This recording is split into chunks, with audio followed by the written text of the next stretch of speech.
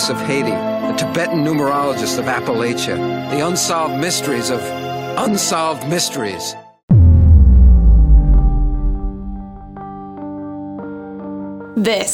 This right here is the Reddit Explains Conspiracy, Controversy, and the Unknown podcast. We're your hosts, Sam Wilder and Addie Love.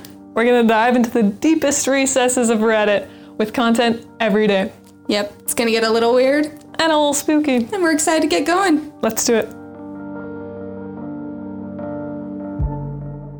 What are some dark events that happen in history that not many people know about? r/Ask Reddit. I'm so pumped. Once in the 70s, a film crew was filming an episode of The $6 Million Man, and they were shooting at an amusement park funhouse kind of thing.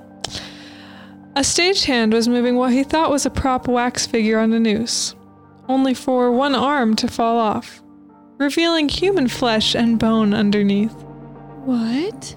After an autopsy, it was revealed to be the 60-something-year-old corpse of an old Wild West outlaw that had been taxidermied to an extent. Wait a second. Isn't that bizarre? So a taxidermied human. Oh. And the corpse itself was like 60 years old. Oh my gosh. So the person had been deceased for at least 60 years. Oh my gosh. What a horrifying way to find that too, because it was like on the set and they were like putting the figure on a noose, so it was going to be a dark scene anyway, and then it's like, whoa, thing is real. This is a body. Oh my gosh, that's... No, okay, wow.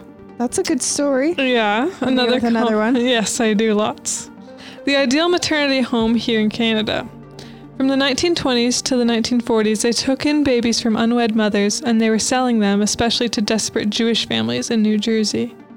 Adoption was illegal in the US back then. Oh. It was later discovered that the people who ran this business would starve the unmarketable babies by feeding them only molasses and water.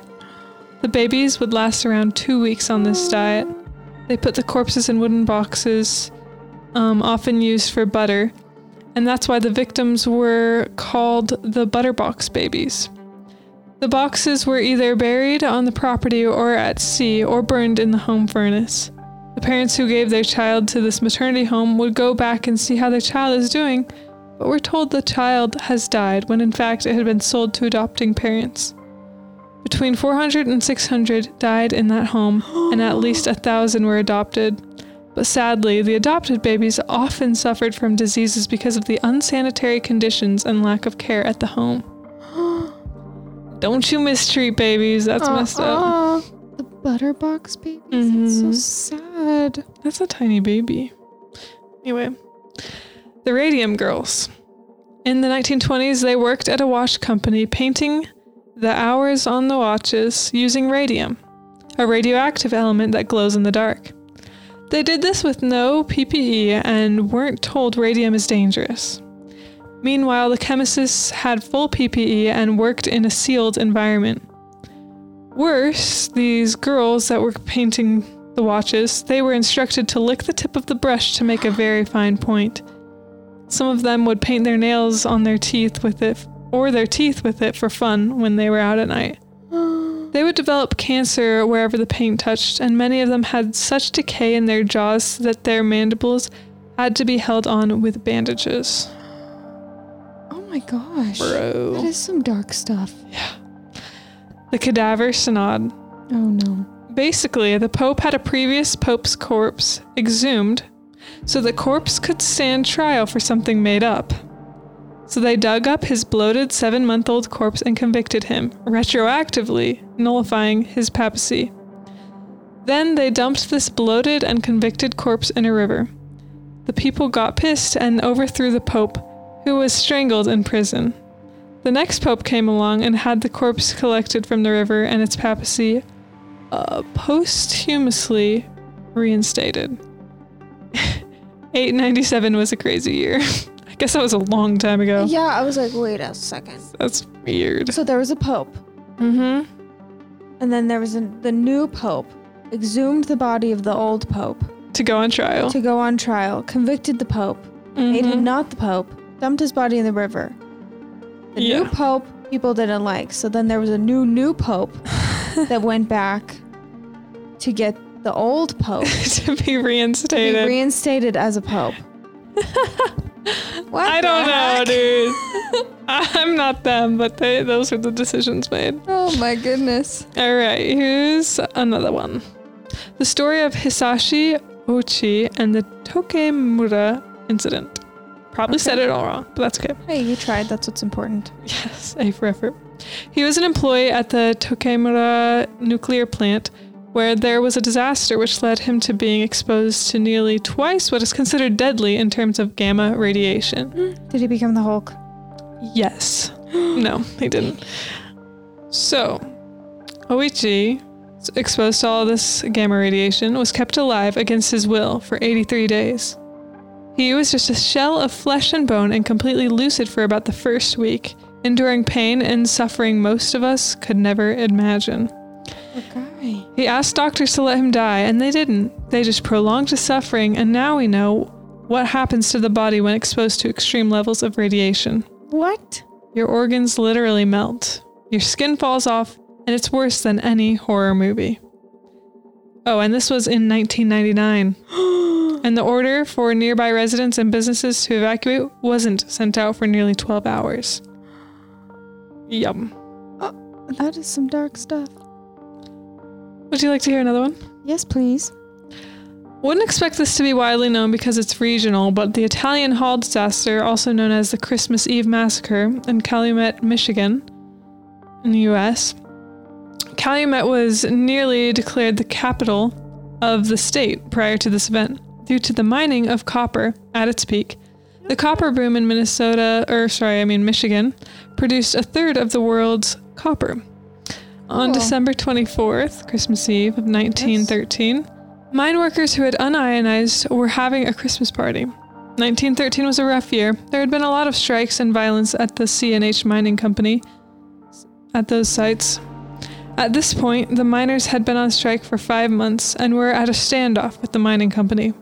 Mine bosses barricaded the doors of the hall the workers were in, and someone, suspected but never solidly proven to be associated with the mine, shouted, "Fire!" 73 people were trampled to death when they couldn't get out of the hall, including several children. The subsequent investigation shielded C&H Mining Company from consequences and contributed to the abuse of the workers, primarily Finnish immigrants. Our regulations are written in blood. Oh. We have a few more. Pretty short. Okay. So everyone... These are dark. Yeah, I know. Kind of rough. Shake the Snake 07 said. So everyone knows the stories about how terrible the Russians were to the Germans during the final days of the Eastern Front. But nobody ever seems to question why these soldiers turned into monsters. Usually people just go, oh yeah, fighting Nazis, duh, and move along. Yeah, it's a because, and big surprise here, the Nazis were awful, but especially to the Russians. So part of Nazi ideology is that humans exist on a scale of how great you were based on ethnicity. Well, during wars, one of the things you need is blood, because you're going to have a lot of transfusions. You may be asking yourself, oh, but the Germans have the Jews in camps, why don't they just use them for blood? To which the answer is simple. On that scale, Jews are not human, and therefore, they were unfit as blood donors to Germans. Slavs, on the other hand, despite being amongst the lowest possible level, were seen as being humans. So, the Nazis would round up all the Slavic children they could find and put them into camps for the sole purpose of being living blood banks, commonly being literally blood dry. IIRC, the removal, was even more painful than necessary for the time, and kids were only fed candy to keep them alive. As a result, only 1 or 2% survived. And that's the kind of stuff that made Russians treat the Germans so harshly. Well, that doesn't make me super happy either. Can I use little vampires? Yeah, right. Sucking the life out of children. Awful. All right, last one. Okay. City of Philadelphia police bombing the Move house on May 13th, 1985. 11 people were incinerated, 5 of them babies, The fire was allowed to burn while the fire department watched. 61 black homes were destroyed in addition to the intentional loss of life. No city officials were ever charged with anything or held accountable. I don't know much about that one. Wait. So they just like lit a city block on fire or something? You know, they didn't make it very clear, but it sounds like it was a police bombing. The Move House on May 13th. Well, everybody, that's what we got today. Thanks for tuning in. We'll talk to you later.